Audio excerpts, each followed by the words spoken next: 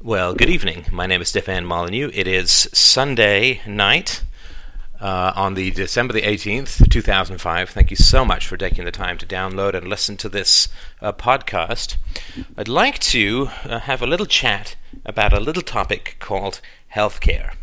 Now, I know that our friends down in the States have a slightly different situation insofar as I think it's only about 50 cents on the dollar that is spent in the healthcare arena is spent by the government, but there are tens of thousands of regulations and HMOs and insurance cartels, and the hand of state power is everywhere in the U.S. healthcare system.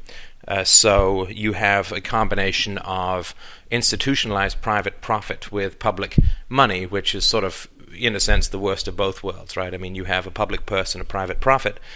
And so there is that additional problem of escalated health costs, which we see as a result.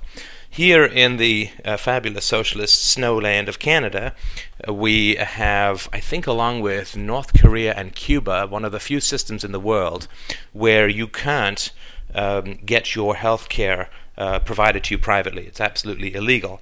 Well, except for dentistry. And certain elective things. Fertility treatments, also you have to pay for privately, and psychotherapy. Anyway, the general rule is that it's provided by the government, and to charge for it privately is illegal, with the about 500 different exceptions. In other words, the people who couldn't lobby the government hard enough to have themselves included in the general health care bill.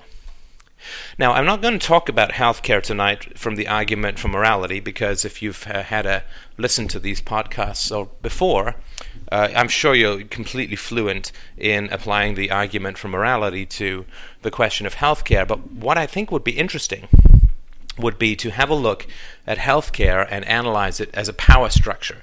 Analyze it as a tool of the state to expand its power. And I think that is a very interesting approach, because I think it gives us some understanding as to sort of what's behind all of the kindly propaganda of our good friends at the government, and get a stronger sense of what they're actually up to.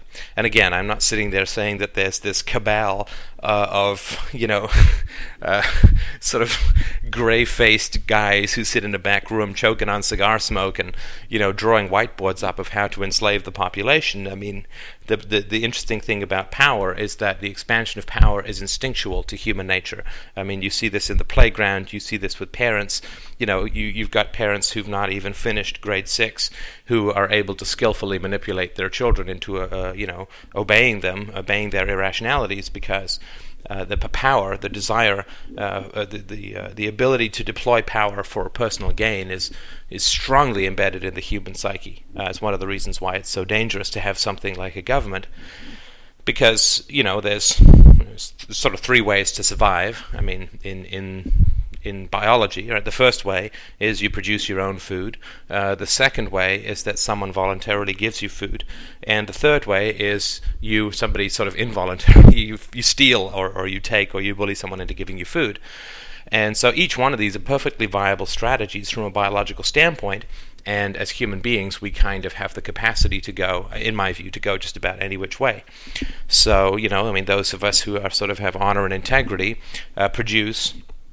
And those of us who at certain times of our life, like, if your wife is pregnant, you don't ask her to bring the vacuum cleaner downstairs, and you probably would be more than happy to bring her breakfast in bed as she gets along. So, there are times when people are more than happy to give you sustenance, even though you're not working for it directly yourself. And of course, children are the key example of this.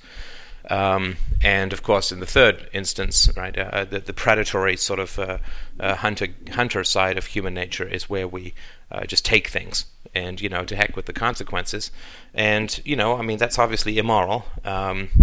And it's something that the government is very good at. So when I say that this is an analysis of power and how the healthcare system sort of flourishes, or the power behind the healthcare system flourishes, I'm not suggesting in any way, shape, or form that there's a big cabal of people who sit and plan it all, but just that human beings are very good at imposing power on other people. I mean, it's just part of the magic biology that got us where we are today, and it's a part of human nature that makes the existence of the state, always so destructive. So I'm going to chat just a little bit about, and this is by no means exhaustive, but I'm going to chat just very briefly about sort of 5 stages that governments go through when they are gathering power to themselves. And I mean, anybody familiar with U.S. history will know that there's some validity to this. I mean, I don't claim it to be all-inclusive, but this is sort of ideas that have struck me. Government power, and let's just start from a very minimalistic government power scenario, like after the American Revolution and the foundation of the Constitution and so on. So the sort of late 18th century. The first thing that governments do is they offer protection. So protectionism becomes very popular among governments because you get a lot of money, time, and energy poured into your candidacy and your government through industrial concerns that will benefit from some sort of protectionistic racket that you're able to subsidize their economic growth through the general and slightly imperceptible impoverishment of the general population. So protectionism is sort of the first thing that happens. Now, when the government begins to gather some money from protectionism, then it begins to focus its energies on protectionism in the realm of education. Obviously, everybody understands that if you get somebody to listen to all your propaganda when they're very young, as organized religion has known for tens of thousands of years, the younger you get to someone, the more likely they are to believe everything that you say and believe it for the rest of your life. And this is, of course, especially true if you inject them with a huge amount of moral ideas, moral fantasies. Then you've got them for life. So the government generally starts to angle its protectionistic abilities towards the protection of teachers, right? So it begins to say to teachers, we'll protect you, but in return, we'd really like your support of government education. So I think it was in the 1880s in America that this sort of came about.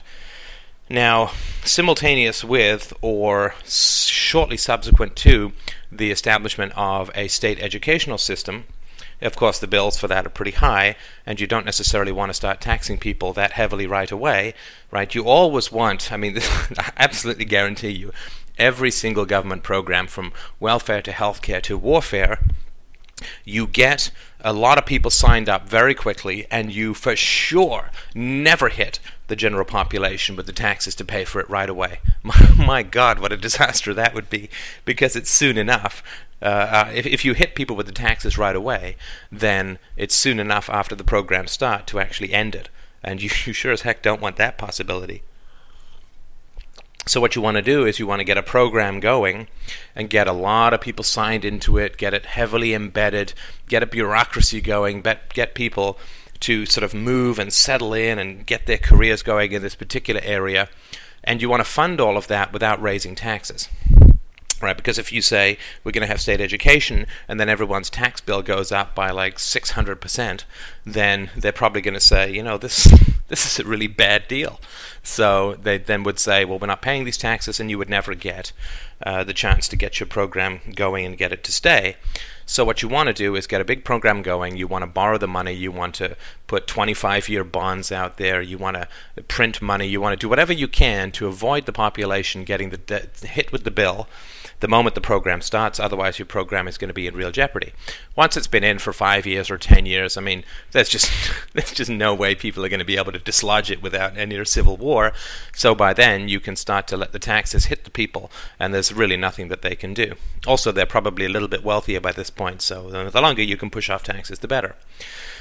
So simultaneous to the creation of an educational state system, you also want to get control of the money supply, right? You want to have a national bank.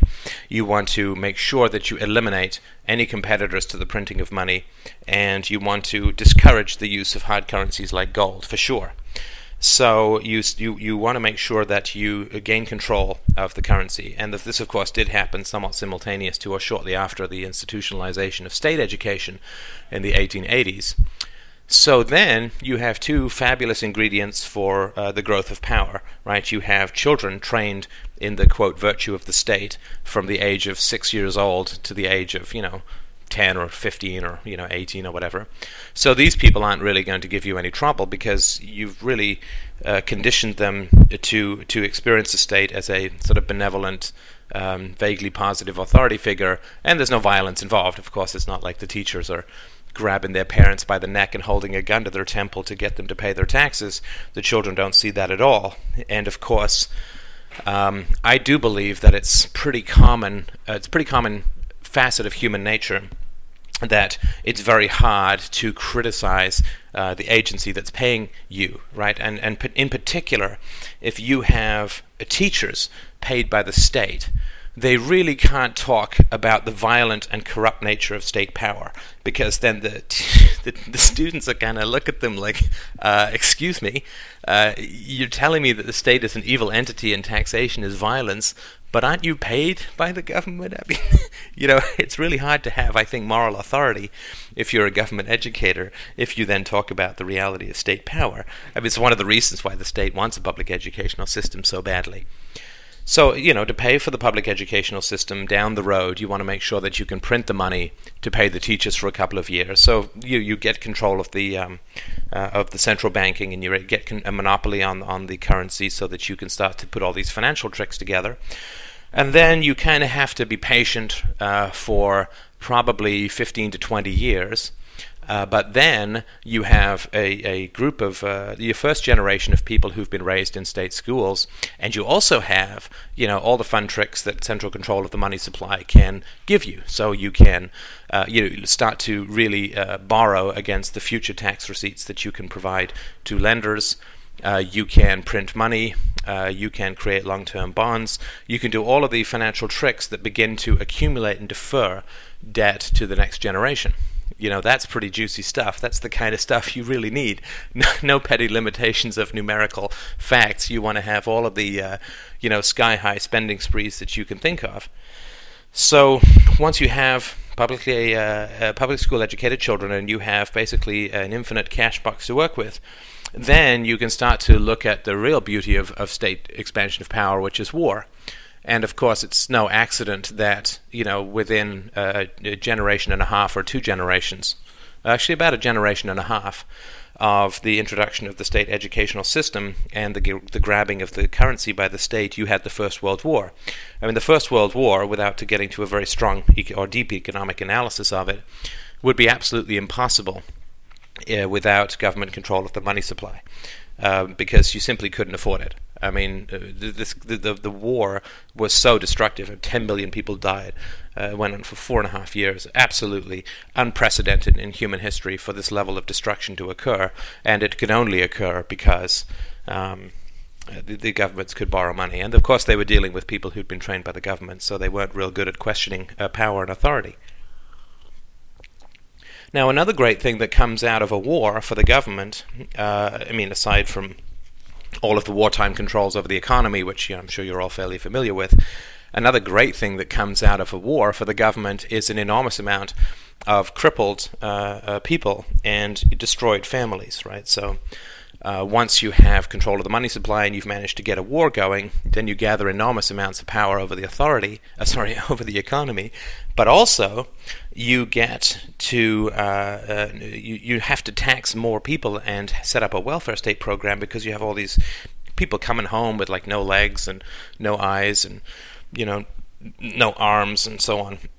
And you also have, of course, millions or tens of millions in Europe of children who now have no fathers, right? So what this does is it requires that you set up some sort of welfare state. And of course, this is what we see going on in Europe throughout the 20s and the 30s, and it's one of the things that caused the Great Depression and caused it to elongate and so on. So then, once you have control of the money supply, state-educated children, you have a welfare state, old age, you have pensions for people who've been damaged in wars. Then you can start to move into healthcare, right? I mean, in the Western economies, this generally occurred after the Second World War. I've always found it ironic that England, spends millions of lives and trillions of dollars fighting the National Socialists, and then in 1948 socialized medicine. I mean, I've just always found that to be, so ironic it almost makes you cry. But it certainly is a pretty interesting fact of history that you fight these socialists and then impose socialism on your own population as a victory, right? So then the question for me becomes, I mean, you could spend weeks on each of these topics, but the question for me then becomes, why healthcare? I mean, it could be anything, right? And you'll notice it's never farming. It's never the production of food. It's never the production of houses. It's always a particular sequence. And so I'd like to talk about why healthcare and why how the government justifies it. Well, there's some interesting facets to healthcare. One is that it's uncertain, it's unknown how much money you're going to need and when in your life for healthcare, and of course the costs can be fairly high. So, I mean, I've been very lucky. I've almost never been sick. I've never spent a night in a hospital. I mean, I got some stitches when I was a kid. I've never broken a bone. I mean, I've led an active life, and I go to the gym 4 times a week, and I eat well and so on. But, a lot of people do that and still get sick. So, for me to have bought healthcare, I'm 39, for the past 20 years would have been a waste of money. But, of course, there's no way to know that, right? I mean, you get hit by a bus tomorrow, so to speak. So, it's uncertain how much money you're going to need, and the amount of money you're going to need is not inconsequential. And also, it tends to be the case that you need the most money with healthcare when you are the least able to earn it, right? So that's another aspect that's interesting. I mean, if you don't take out house insurance and your house gets stolen, your house gets robbed, you can still go to work. And so you can, it's a blow, but it's not the end of the world, right?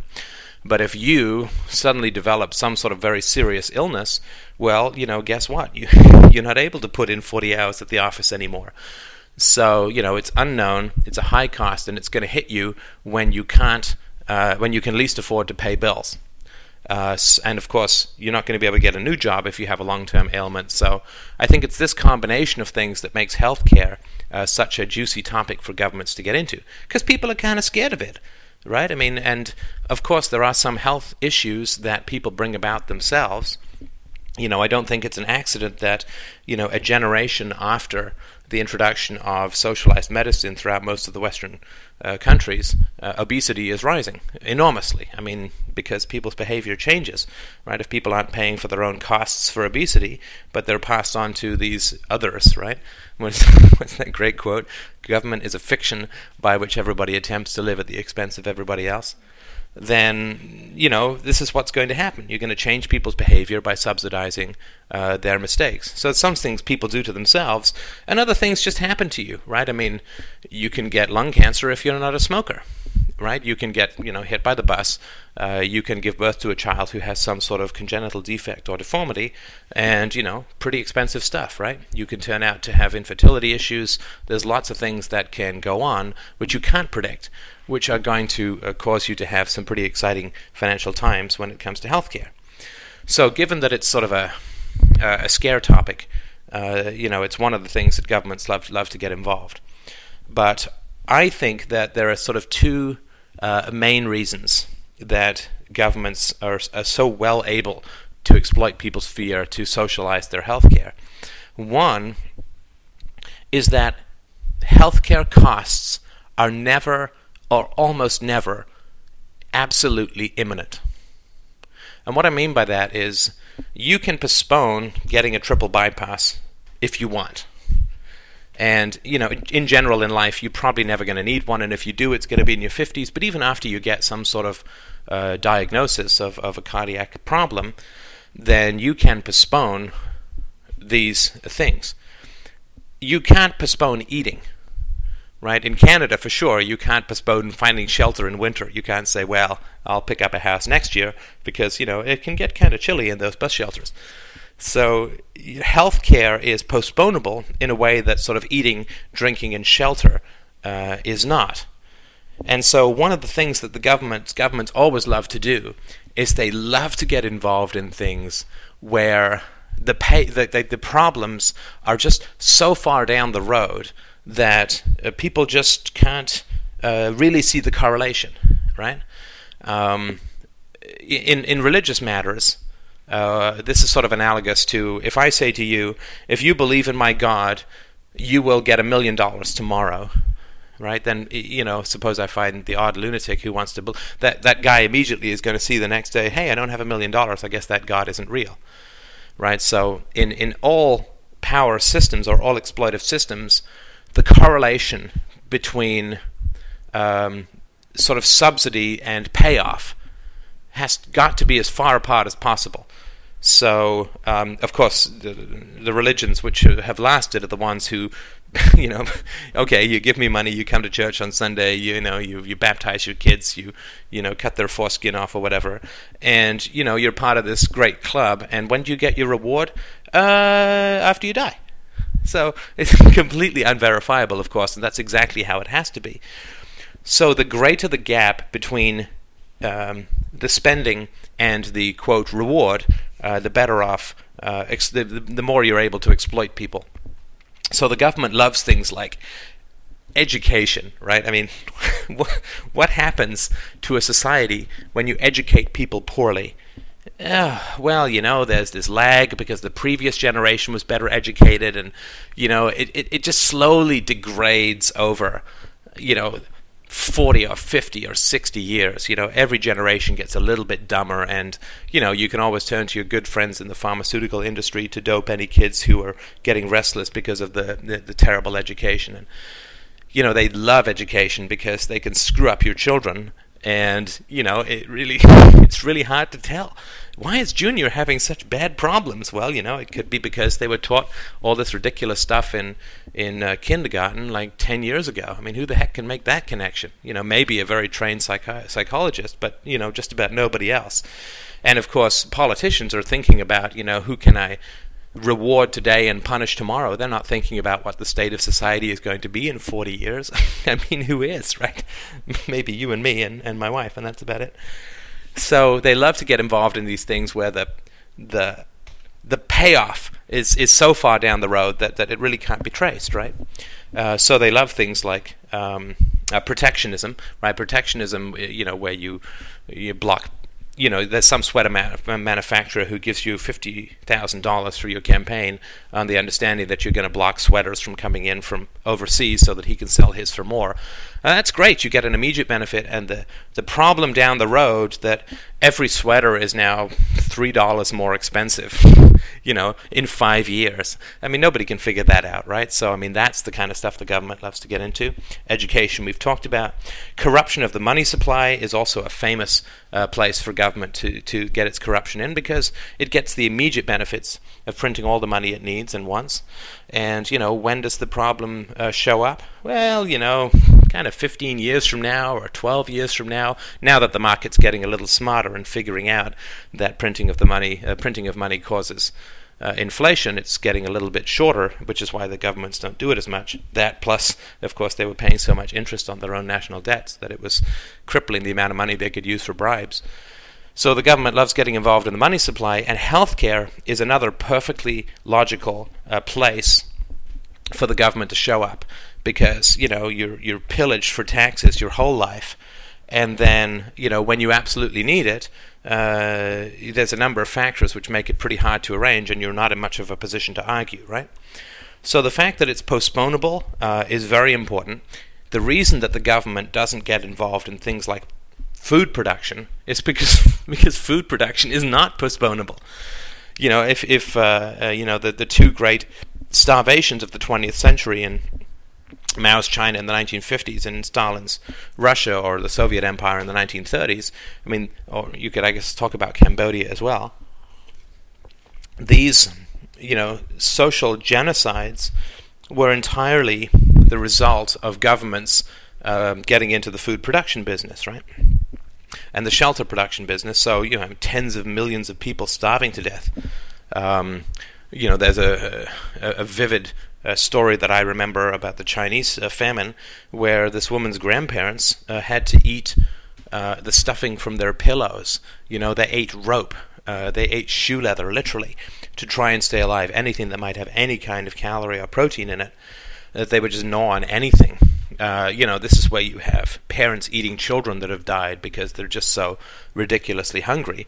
I mean, who can blame them, right? I mean, and so when governments get involved in things like food production, then you have this kind of catastrophe, which tends to bring down the government, right? So because the relationship between the investment and the payoff is too close, you want it to be 10, 15, 20 years away at the minimum, right? So the governments have learned a little bit from the experiences of this sort of collectivization of farms, and have sort of said, okay, well, we'll leave that stuff sort of to the private sector. I mean, I know that there's lots of farm subsidies and so on, but more importantly, the distribution and delivery of food is almost entirely privatized, because governments know if they get involved in that, they'll just starve the whole population and bring the whole mass down. Same thing with shelter. I mean, if the government was responsible for providing shelter to everyone, we'd all be freezing in our cars, right? Assuming the government wasn't providing cars as well, in which case we'd be freezing in a snowbank. So healthcare, because it's postponable, is sort of one factor.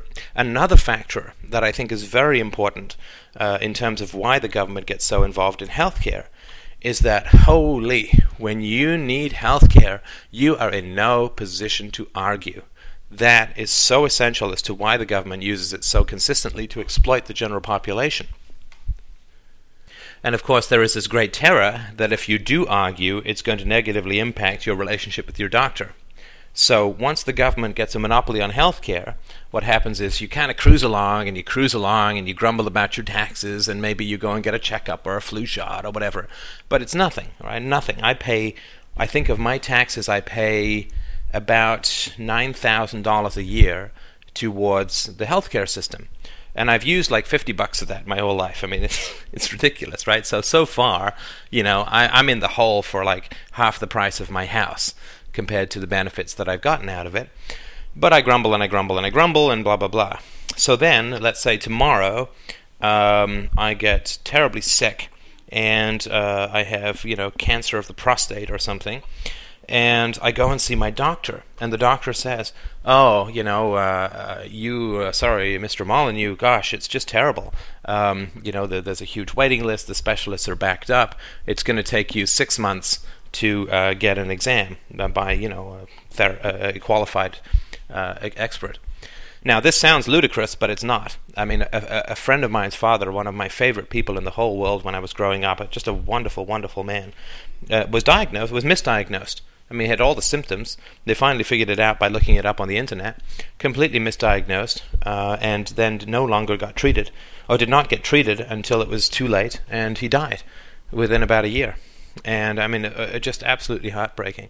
And everybody has these stories who's had any experience with socialized medicine. I mean, I know this happens in the States too, and there is no such thing as a perfect healthcare system, but I mean, boy, you really want to see some horror, just spend some time talking to people who've had a lot of experience in a socialized healthcare system.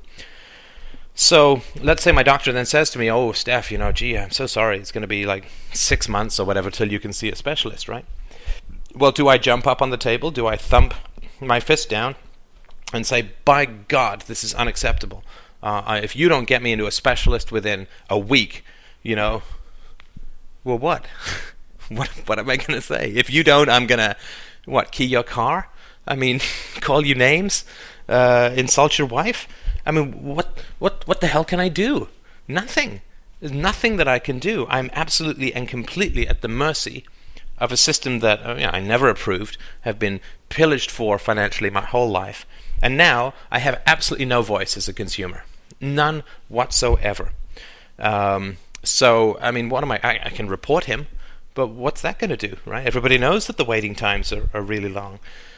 So I think that the other thing that the government always wants to do is it wants to take power in areas where it doesn't have an immediate and direct effect on the population, right? So old age pension, welfare, education, healthcare, and so on. All the stuff that's kind of vague and postponable and later-ish, they want that for sure.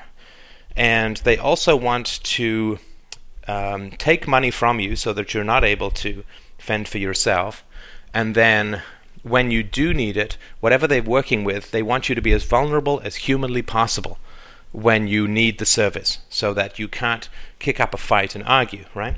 So, of course, children are, incredibly vulnerable. I think far more vulnerable than people generally suppose.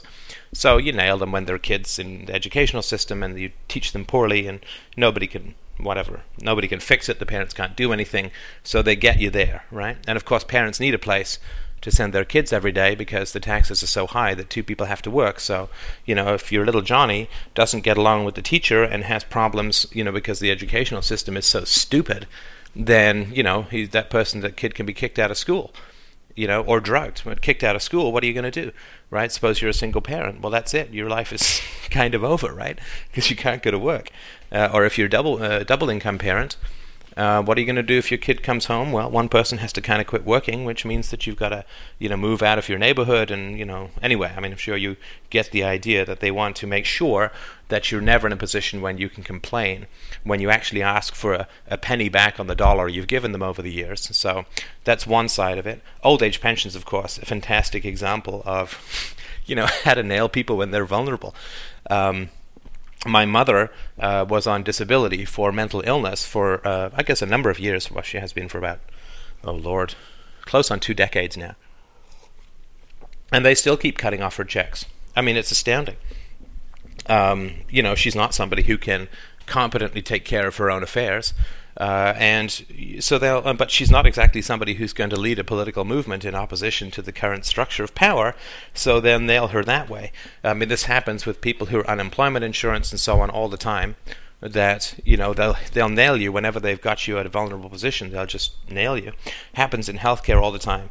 Old age pension all the time. What if you're completely dependent upon your Social Security check or your CPP?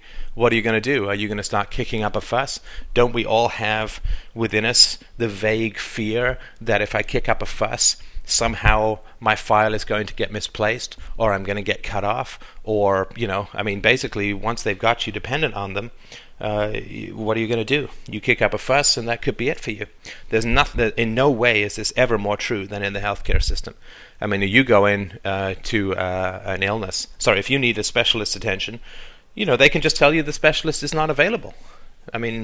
There's nothing you can do. The specialist might misdiagnose you if you're too problematic. He might just ship you off to another specialist so that you can make the rounds and generate a lot of money for everyone. You have no control over any of this. You're completely helpless. You're completely dependent. You have no options. You have no savings because they've taken all your money in taxes. So what are you going to do? Well, you're going to shut up, and you're going to nod your head, and you're going to have your hat in your hand, and you're going to shuffle around and do whatever they tell you to, because you have no power in this absolutely most essential area of your life. You have no power and no control. If there's ever a time when you need to be an informed consumer with rights and powers, it is in your healthcare environment, and you have none of that in a socialized healthcare system, and you have none of that when you're on Medicare or Medicaid. And that's another reason why the governments want to corner this aspect of the market. Now, another aspect, I guess this is a little more true in Canada than it is in the United States, but, give it 10 or 15 years, you'll be in the same boat. They talk about that there's these sort of scare words that they use, right? And one of the words that they use up in Canada is what's called a two-tier healthcare system, right? At the moment, we have, supposedly, we have a one-tier healthcare system where everybody gets the same treatments and nobody gets, preferential anything. What they always then say is, if you allow for the private sector to begin to take over certain aspects of the healthcare system, you are going to drain resources out of the public healthcare system, you are going to drain talent out of the public healthcare system, so then you're going to end up with rich people able to go to their private clinics, I guess in gated communities with mines and alligator ponds around it to make sure the riffraff don't get in. And those people will get excellent health care, and the poor schmoes who are left in the rest of the public health care environment will have to do with, the leftovers and the crap and so on. And so that's, one of the things that's always talked about here. What's an interesting thing that's occurred over the last couple of months is that I think it's a French lawyer in Quebec, which is our French-speaking or pseudo-French-speaking province. He took he took it all the way to the Supreme Court to say basically that if you say to people that we are your healthcare monopoly provider, and then you don't provide healthcare in any kind of timely manner, that that is basically an assault on their person, and so you have to start either letting them buy it privately, or you have to begin providing it in a timely fashion. Now, because we're in, the the election time, right? I mean, nobody pays any attention to what the people say, except in election time when the government deigns to begin frightening us with its propaganda. So, of course, you get these ridiculous things coming out now where, actually, I'll read one of these things to you, which I just think is very funny on a number of different levels. So you can let me know what you think of this.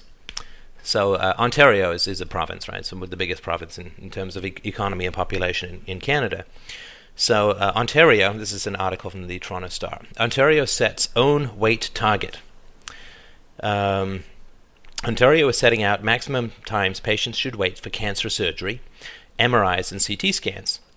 The limit is 12 weeks for cancer operations and 4 weeks for MRIs and CT scans, with treatment in shorter time frames depending on the severity of the patient's population.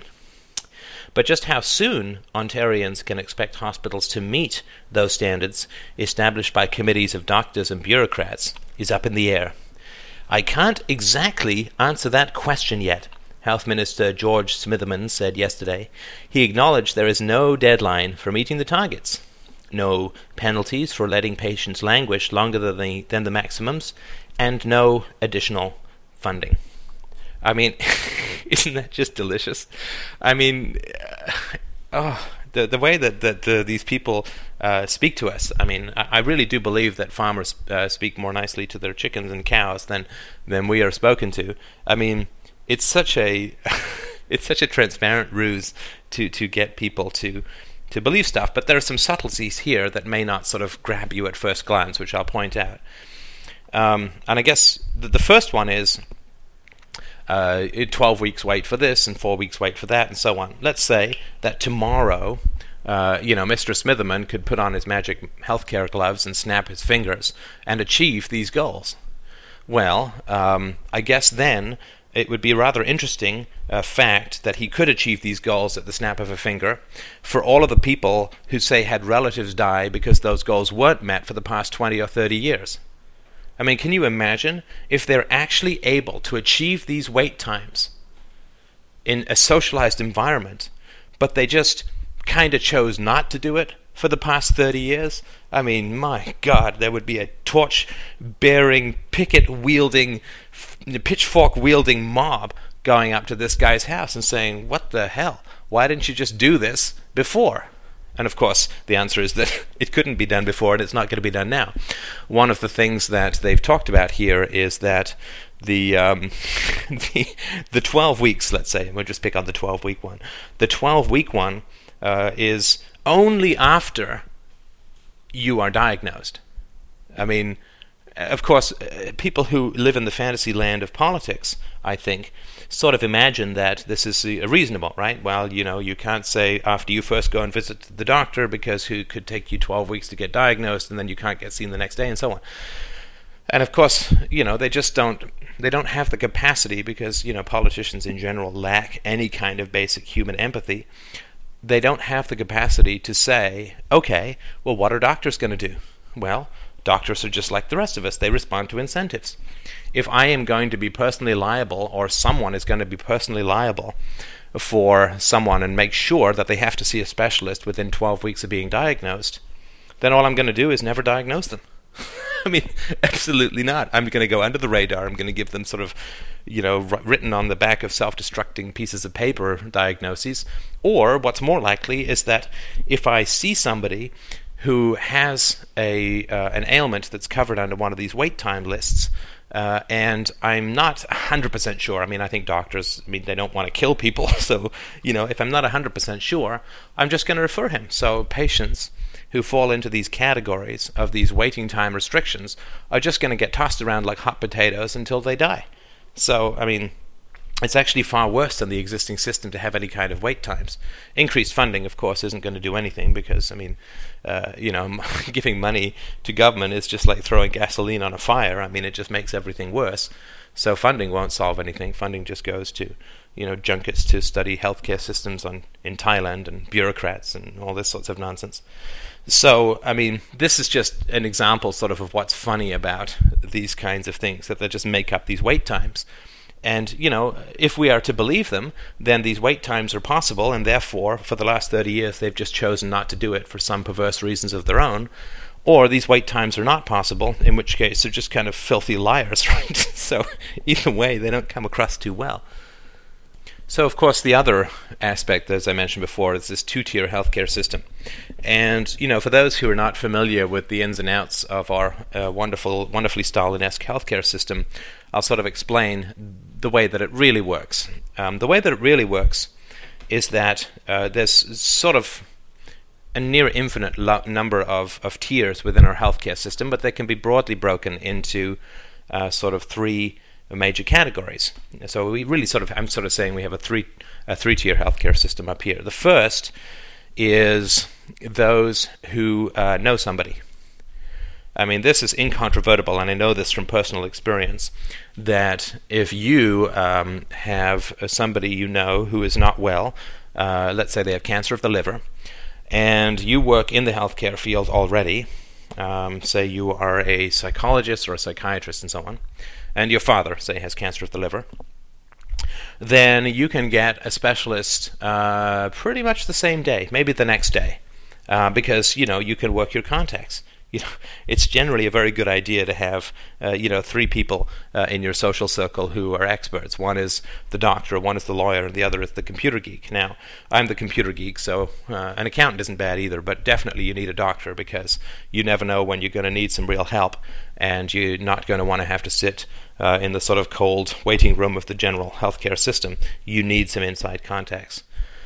So, if you know someone, you're going to be fine. You're going to bump all of the other schmoes all of the way out of the way.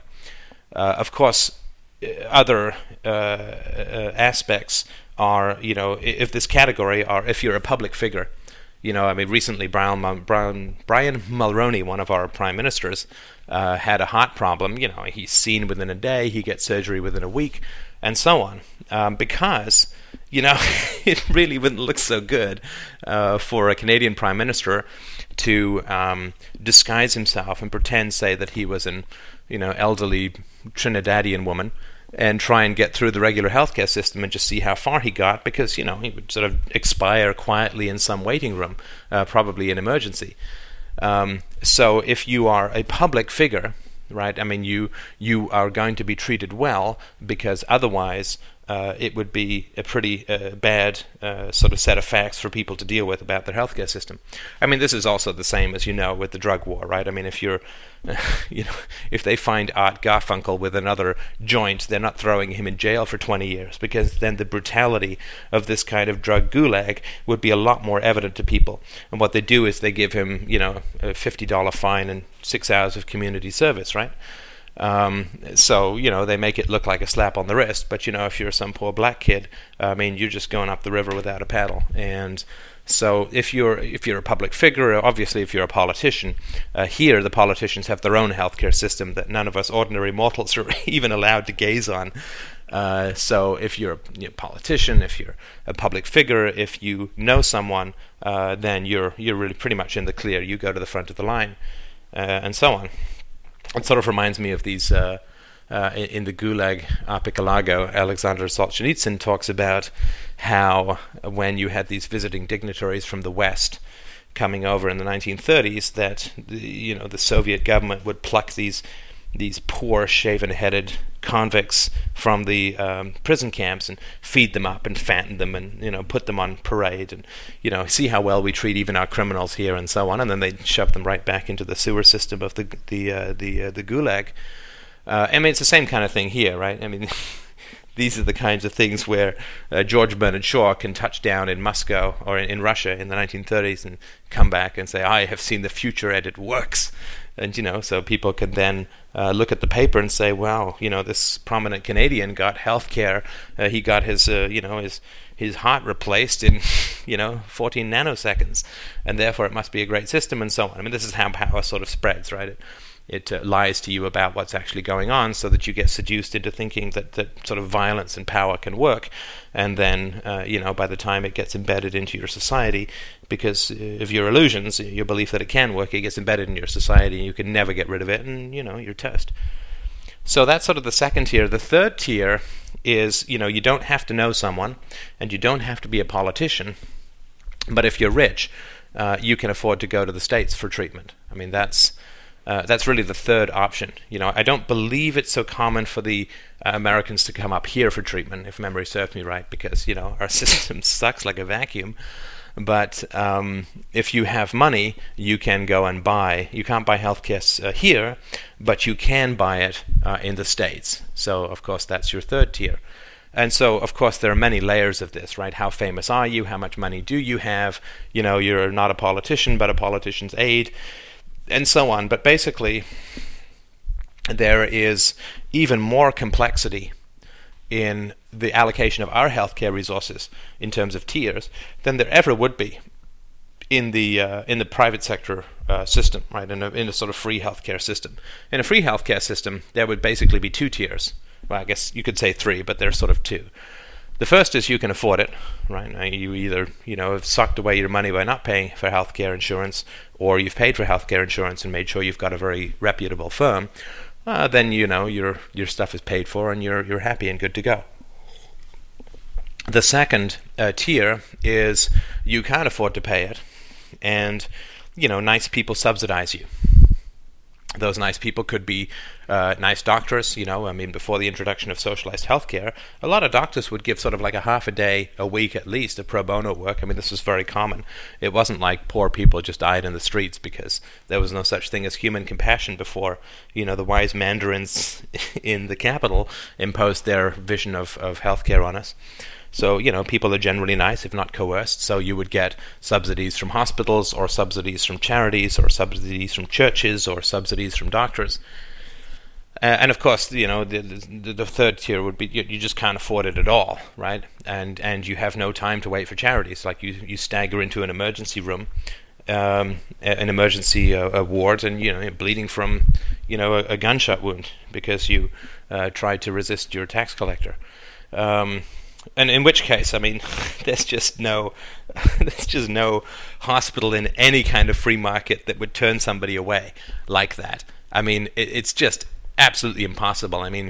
If you may recall, in 2001, after the attacks in New York, planes were diverted and people had to put people up, and human beings generally are very nice when they're not coerced, and they're very helpful. And if you've just made some series of mistakes in your life and you show up at an emergency ward, people are going to treat you. They're going to be nice. If you don't believe that human beings have the capacity to respond to another human being suffering with compassion, then you certainly can't advocate a healthcare system because people will run the healthcare system who have that mentality as well. So it'll just be a basic, huge and horrible power grab. Well, obviously this is a huge topic, and I certainly don't want to exhaust your patience by going, close on an hour. So, this is going to be the first of a number of chats which we can have about this issue. But thank you so much for listening. I hope that this has been of use to you in helping to understand just how, the effects of violence from an institutional standpoint can be subtle and very destructive, and also help you understand why the government, when it wants to expand its power, tends to target particular areas of society, those with very long gaps between, the institutionalization of programs and the destruction that ensues. So thanks again for listening. As always, if you have any questions or comments or wish to share any of your experiences, please feel free to visit my blog and email me. It's freedomain@blogspot.com. This is Stefan Molyneux. It is now 9:20 on Sunday night, and I'm signing off. Thanks so much for listening.